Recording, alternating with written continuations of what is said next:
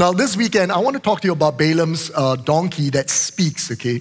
And I think that this is a fascinating encounter in the Word of God for us to examine, because from the book of Numbers, chapter 22 to 25, there are 4 chapters in which Israel has this encounter with the Moabites during their time in the wilderness. Now, particularly fascinating in this account, because there is a person by the name of Balaam that appears in these accounts, okay? And Balaam doesn't just appear in the Old Testament, but in the New Testament, in the letters that Jesus wrote in the book of Revelations, the name Balaam appears several times, and there is a spirit of Balaam, a demonic spirit. And so there is something very interesting here. And in essence, what happened is that Balak, the king of Moab, was afraid of Israel after Israel defeated the Ammonites. And he goes and he engages Balaam to come and curse Israel. Now, I want to point out something interesting for us. In Numbers chapter 22, verse 3, it says this, that Moab was exceedingly afraid of Israel because they were many. And Moab was sick with dread because of the children of Israel. Now, this is paralleled in Exodus chapter 1, verse 7 and verse 12, second part of verse 12, where it tells us the children of Israel were fruitful, increased abundantly, multiplied, and grew exceedingly mighty, and the land was filled with them. And the Egyptians were in dread of the children of Israel, okay? And so the Egyptians were essentially propelled by fear and began to enslave Israel. Likewise, the Moabites acted in fear in coming against Israel. And all this despite Israel having no intentions to harm any of these nations. The simple warning is given to us here that when we act in fear, and fear is our propulsion, we always end up doing what is wrong, okay? I think what is also very interesting in these 2 passages is the description of how Israel multiplied and increased, okay? And I want to encourage us that it is the will of God for us to multiply physically, naturally.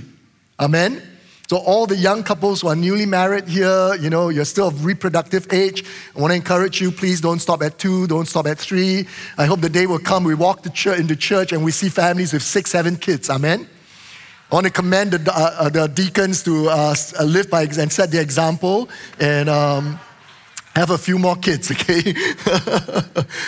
Honestly, one of these days, I am going to talk about God's will for our wombs, okay? Because I feel passionately that this is something that as Christians, we have failed to understand. We've allowed the world's values to drive us instead of what God's values in this area drives us towards. So someday I will talk about this, okay? But I want to come back to this because the account of Balaam really poses for us some confounding questions. Like, for example, who is Balaam? How is it that this guy knows God, and God appears to him and speaks to him almost face to face like, and then at the same time, Balaam clearly is not some kind of an upright person, right? Though he was not allowed to curse Israel, in the end, he gave Balak a scheme to go around that and to entice Israel to sin against the Lord such that God's judgment would come upon the nation of Israel. Now, how is it that God can use a person like that, someone that's conniving, manipulating, who really doesn't seem upright at all? And some of these questions, I want to say this, that I may not be able to give you a definitive answer because Balaam is truly an ambiguous personality in the Bible. It's hard to understand who he is.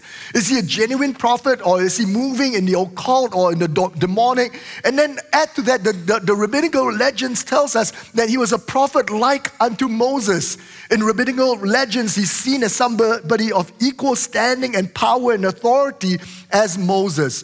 Now, what I can tell you is this, that Balaam is not a fictitious personality. He's not allegorical, but he is in fact attested to be a real person who lived in history because archaeological findings attest to his existence because there's mention of him in the actual archaeological findings that there are. Nonetheless, I want to encourage us as we look at this account of Balaam, we must not be sidetracked by the sensational aspects of who Balaam is and to miss the point of what God is wanting to tell us through this whole episode. The scriptures don't waste its pages merely to entertain us with fantastical distractions, but instead every account is divinely curated to establish an entrance for instruction and for truth. Amen. if we are able to focus on what is the right thing, then the whole account of Balaam will make sense for us. We'll be able to look past all the peripheral narrative to arrow in on the core of what this whole account is about. And having found the core, then all the peripheral matters will begin to come into proper perspective. Okay? So let's plunge into this, and I want to begin by looking at this account of Balaam by saying that the first question that is raised for us is that, do we serve a God that is contradicted? Because the narrative of Balaam presents a very curious question for us. When Balaam was first approached with the proposition of cursing Israel, he sought the Lord as to what he should do. And in Numbers chapter 22, verse 12, God comes and he answers Balaam and he says, you shall not go with them. You shall not curse the people, for they are blessed. But then Balak, of course, didn't accept this answer from Balaam. And so he sends a second deputation with greater honor, with greater offer of remuneration, so that Balaam would consider again to curse Israel. And interestingly, Balaam then seeks God a second time. And this time, the answer from God is different.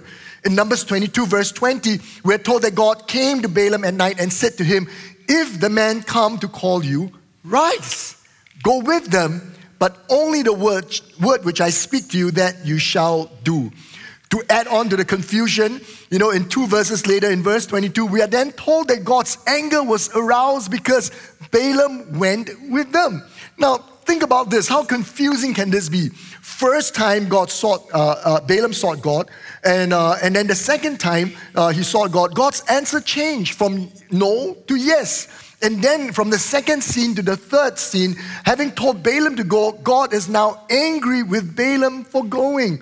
Then why did God say no to Balaam in the first place and then say yes and then still became angry when Balaam went with the people? Now this is all very confounding. This is all very puzzling. Does God change his mind about a matter that we are seeking guidance from him on? Does he give us a set of instructions at this particular moment? And then the next day, he changes his mind and he gives us a different set of instruction. And having given us the second set of instructions, and then, and we follow the instruction, and still we incur his anger and his displeasure. Now, I think all this points to something important, that understanding this is paramount, because it will help us unravel a sense of how we are to follow God. After all, as Christians, it is our desire to know what is the will of God and to seek out to do what is his will. And therefore, explaining the series of contradictory sequence of instructions is important. Now, I want to give us a couple of suggestions, okay, of why this back and forth that God, seemed to have. And there are certain sectors of rabbis who explain this change of mind in God by saying that the first statement, do not go with them, meant that Balaam was not to go and curse Israel. And then the second word to Balaam was that he could go with them, but he had to make it clear to the people that he could only speak what God has given him to speak. And the reason God's anger was incurred was because Balaam did not disclose this proviso that he could only speak what God told him to speak. So that's some suggestions. Now, others have suggested that the word with them is different words. In verse 12, when God said, do not go with them, the Hebrew word is the word imahem. While later, when told to go with them in verse 20, the word is now changed. It is itam. And the subtle difference between the two words is that imahem means with them mentally as well as physically. But itam means you can go with them physically but not mentally. In other words, one explanation is that Balaam could go with them physically, but he was not to be aligned with them in their intentions and in their purpose. And the reason God's anger was aroused was because he went with them physically, and not just that, in his heart he joined with them in their intentions.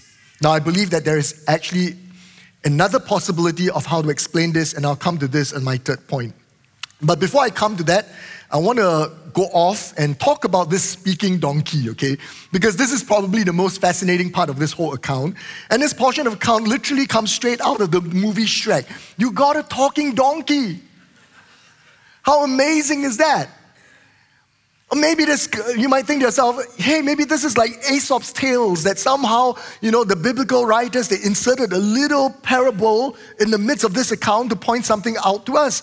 Now, let me tell you this. I believe that this account of the talking donkey is neither allegorical in its nature, nor is it fictitious. In other words, what I believe is that this account is to be accepted as is.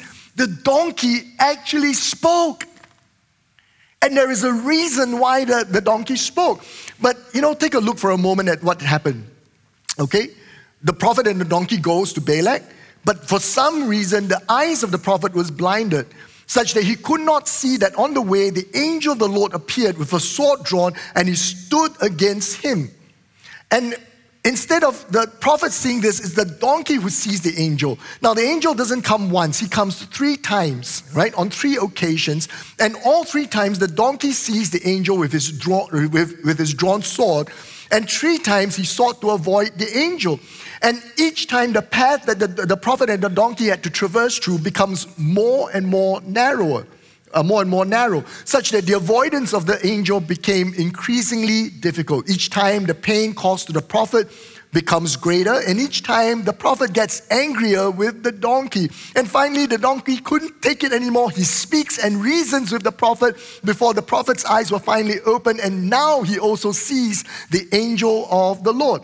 Now, clearly, this supernatural episode involving an angel, a talking donkey, they're not there just to spice the account up. Amen? The Bible doesn't do dramatic for the sake of dramatic, but there is something that is indicative for us that there's such an important lesson that an added punctuation and astonishment is needed in order to capture our attention and tell us how important what God is wanting to communicate to us. Amen? You see, we need to see that all this imagery has an intention. The imagery of a path that is narrowing and getting more and more restricted. God's adversarial constriction of Balaam's journey. We need to also observe that. At the first instance of the appearance of the angel, the donkey went off track into the field. Isn't that descriptive of when we cannot see where God wants us to go? And the second instance, Balaam's foot now gets crushed. Something about the walk of Balaam is affected, and in the third instance, all progress comes to a halt, and the donkey simply sat down and refused to move. Now, all this is somewhat of a parallel to show us about what happens when we do not obey God.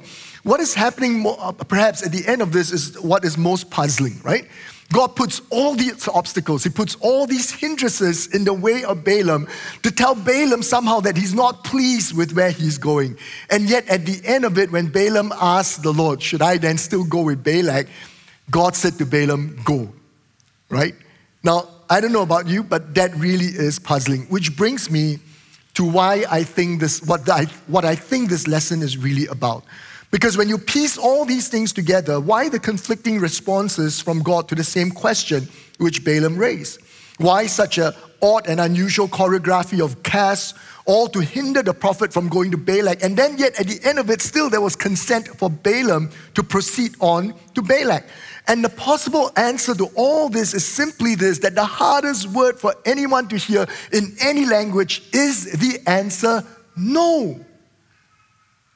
Let me repeat that for us. The hardest answer for anyone to receive, to understand in any language and to accept is the answer no. How many of you like it when you ask for something and the answer comes back as no? You see, God's first answer to Balaam is the answer no. And Balaam obeyed, and he sent the delegation from Balak away. But when they came a second time, we see through the veneer of Balaam's initial obedience. He knows God's answers already. He knows that it is a no. And still he asked them to stay. And he wanted to ask God one more time because perhaps God would change his mind. Balaam's inward desire to go with them is betrayed by this single act of asking them to stay a second night. The invitation to stay is but an indication of Balaam's unwillingness to accept God's initial answer of no. The second answer spoken is not that God changed his mind, but it speaks of God's ways towards those who would not accept a no from him. And you know what God does? He gives them exactly what they want. And the other scriptures attest to this. In Psalms 106 verse 15, we're told this, that God gave Israel their request, but he sent leanness into their souls. In Hebrews 11 verse 15, for truly if they had called to mind that country from which they had come out, they would have had opportunity to return. You see, when we don't want to go where God wants us to go, God will give us what we want ourselves. When we reject God's no and insist in our own ways, God will confirm our desires to us. But the thing is this, his blessings will not be with us. Now then, what of the angel? What of the speaking donkey? Why something so complicated? Why something so fantastical?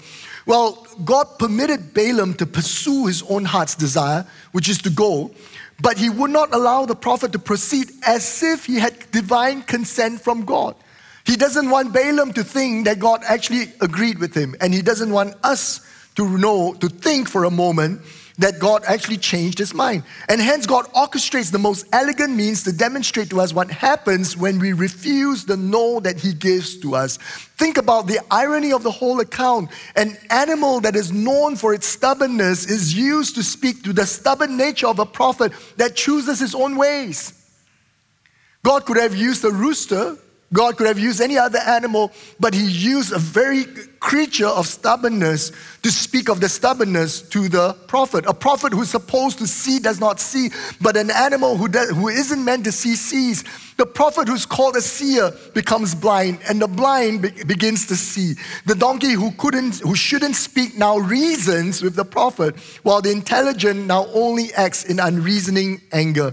Balaam was a prophet of great renown, so much so that the rabbinical traditions declare him to be of equal standing with Moses. And yet when God chooses, even a simple donkey without a name can be a greater prophet than he who is renowned. A humble animal burden beholds the angel of the Lord, but the self-important prophet misses the pre-incarnate Christ. You see, every time in the Old Testament where the angel of the Lord appears, it is a picture of Christ before incarnation. And the great prophet misses Christ, but an humble animal gets to see the Lord. Now, what is most pertinent for us here is that there is an ironical conclusion to our end when we refuse the no's that God delivers to us. This is attested to in other parts of Scripture. In refusing the instructions of God, Solomon, the wisest, did the most foolish thing. In refusing the boundaries set over his life, Samson, who was supposed to be a deliverer, became himself enslaved. The very thing they are supposed to do, you begin to suffer from it. There is perhaps also an archetype of what is a true prophet versus a false prophet that is pointed out for us here. For Balaam stands in direct contrast to Moses, almost in the direct opposite, and how different they are from each other. And you see, the false prophet speaks, but the true prophet listens. The false prophet tells the people what they want to hear, but the true prophet tells them what they need to hear. The false prophet believes in his own power, but the true prophet knows that he has none. The false prophet speaks in his own voice, but the true prophet speaks in a voice not his own. Take a look at Moses' life. Every time he's confronted by an issue, he comes to God and confesses to the people that he has no power to deliver or to do anything. And it is God who delivers, God who works the miracles. Amen. I mean, Moses was always pointing the people back to the Lord. Now, the question though then is for us, what is the application for us? It is easy for us to look at this message and then be tripped up by fear as though God is out to punish us for every deviation from his will. You can look at this thing and say, wow, this is how God deals with Balaam. I need to be very, very careful that I do not deviate from God's will whatsoever. We can perceive in some petty human terms and think that God will end up granting us what we want, but then he ambushes us thereafter with various punishments. Can I say this to us, that this is not the kind of God that we serve? You and I know this. If you've been following God for a while, you've been following Jesus for a while, you will recall many times in which you have been faithless and yet God remained faithful. You'll recall many times in which you have made mistakes, and I've made mistakes, and despite of that, God has brought me back on track with him. that we made wrong decisions, but still He looks after us and provides for us and draws us back to what is the right decision. And that's the true nature of our God. That is who the Lord is. He is one who loves us, who cares for us, who is merciful towards us. The account in the scripture is given to really point us to the fact that there is a character development and change that God is going after. It is to help us understand that there is a right and there is a wrong. There is that which is righteous and that which is unrighteous. There is that which God approves of and that which God does not approve of. And Balaam's nature points to a deeper human nature that is in every one of us, that if it is undealt with, if that old nature is left undealt with, then it will bear consequences in the long term. Now, I'm not talking about choosing simple things like what to wear, where I'm going to eat later after, service, what's the career path that I need to choose, where should I stay. I'm not talking about these things. You see, when God speaks to us about something, He's speaking beyond just the actions or the decisions that we are to make. But He's speaking into our nature. He's speaking to us about our propensities, our flaws, our weaknesses, and the things that needs to be corrected. You need to know this when God speaks to us about something in our lives, about what we're to do. It is not just about the action. God always looks a lot deeper into what is inside of us. And those are the things that over time, if it's left unchecked, uncorrected, these natures, these flaws will begin to grow and they'll end up governing our lives and our decisions. In the case of Balaam, it boiled down to a single decision that he had to make, to go with Balak or not. And that was a picture of the definitive decision that he made. But for us, the dealings of God is not like that. The dealings of God is a continual process that begins when we give our lives to the Lord, and it continues until our journey here on the earth ends. In refusing the no from God, what is unveiled in Balaam is a nature of greed, of honor-seeking, and deviousness in his character. And the question for us is this: whenever God gives us a no, what does it reveal in us? In the case of Balaam, it reveals certain specific things. But every time we ask God and seek God for something and God's answer to us is no, let me tell you this, it's not just about the no, it is what is provoked by the no. Is there a provocation of a sense like, Lord, I need vengeance. Lord, I want justice. Lord, this is what I want to do. But Lord, I'm worthy of this. This is what I deserve. This is my right. What is it that is provoked in us? This is what God is really going after. And the question then to which we need to level our attention upon is, what is God saying no to you about? When we have kids, we say a lot of no to our kids. And there is a reason why we say no to them. Amen? And the same way God says no to us, there is a reason, because in His saying no, what does it provoke in us? And what does it really speak about that nature and that character in us that He wants to deal with? It is the no that reveals the true desires of our hearts. And in seeing that true nature, there is a call then for us to repentance, to a realignment of our thinking patterns so that it lines up with the way God thinks. It calls us to change, whether to deal with the greed, the self-seeking, the ambition, the loving of honor from people, covetousness, and the likes of different things. You see, this is what God does. The greatest thing that we can have is when we have people in our lives that would lovingly tell us no. Amen? The best thing that we can have is when there are people who loves us enough to say no to us. And what more when we have a God who loves us so much, who sees way ahead of us, and who sees deep enough in us, who will be willing to say no to us. There's a man who shared a testimony about visiting a drug rehab center, seeing hundreds of drug addicts trying to recover and to kick the habit of drug addiction. And he spoke to the people that worked there, the social workers, and they shared with him their pain, that for every success they see many others who fail and who have to come back into the center over and over again. And he asked these social workers, why do you keep doing this? And they said simply to him, because nobody else is going to say no to them when they're out there. And we are the only voices in their lives that would lovingly say no to them. You see, when there is no one in our lives that says no to us, we are in a bad place. We are not in a good place. And the Bible tells us this, that when God loves us and we are legitimate children, sons and daughters of His, then He will discipline us. To be disciplined by God is a good thing. Amen? Amen. Because something is evoked when God says no. I want to share this with us because in my own life, God has said no to me many times in many things.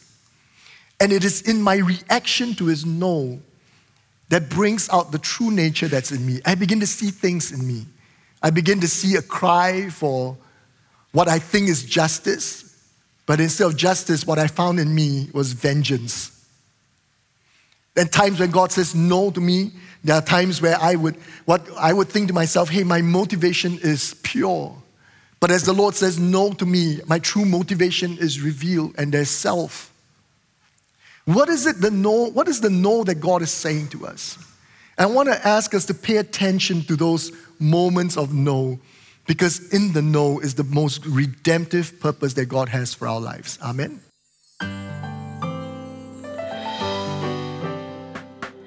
You've just listened to a production of Cornerstone Community Church. Please note that all unauthorized reproduction, distribution, or sale of the recording is prohibited. For permission to reproduce or distribute the sermon, please write into mail@cscc.org.sg. We hope that you have been blessed.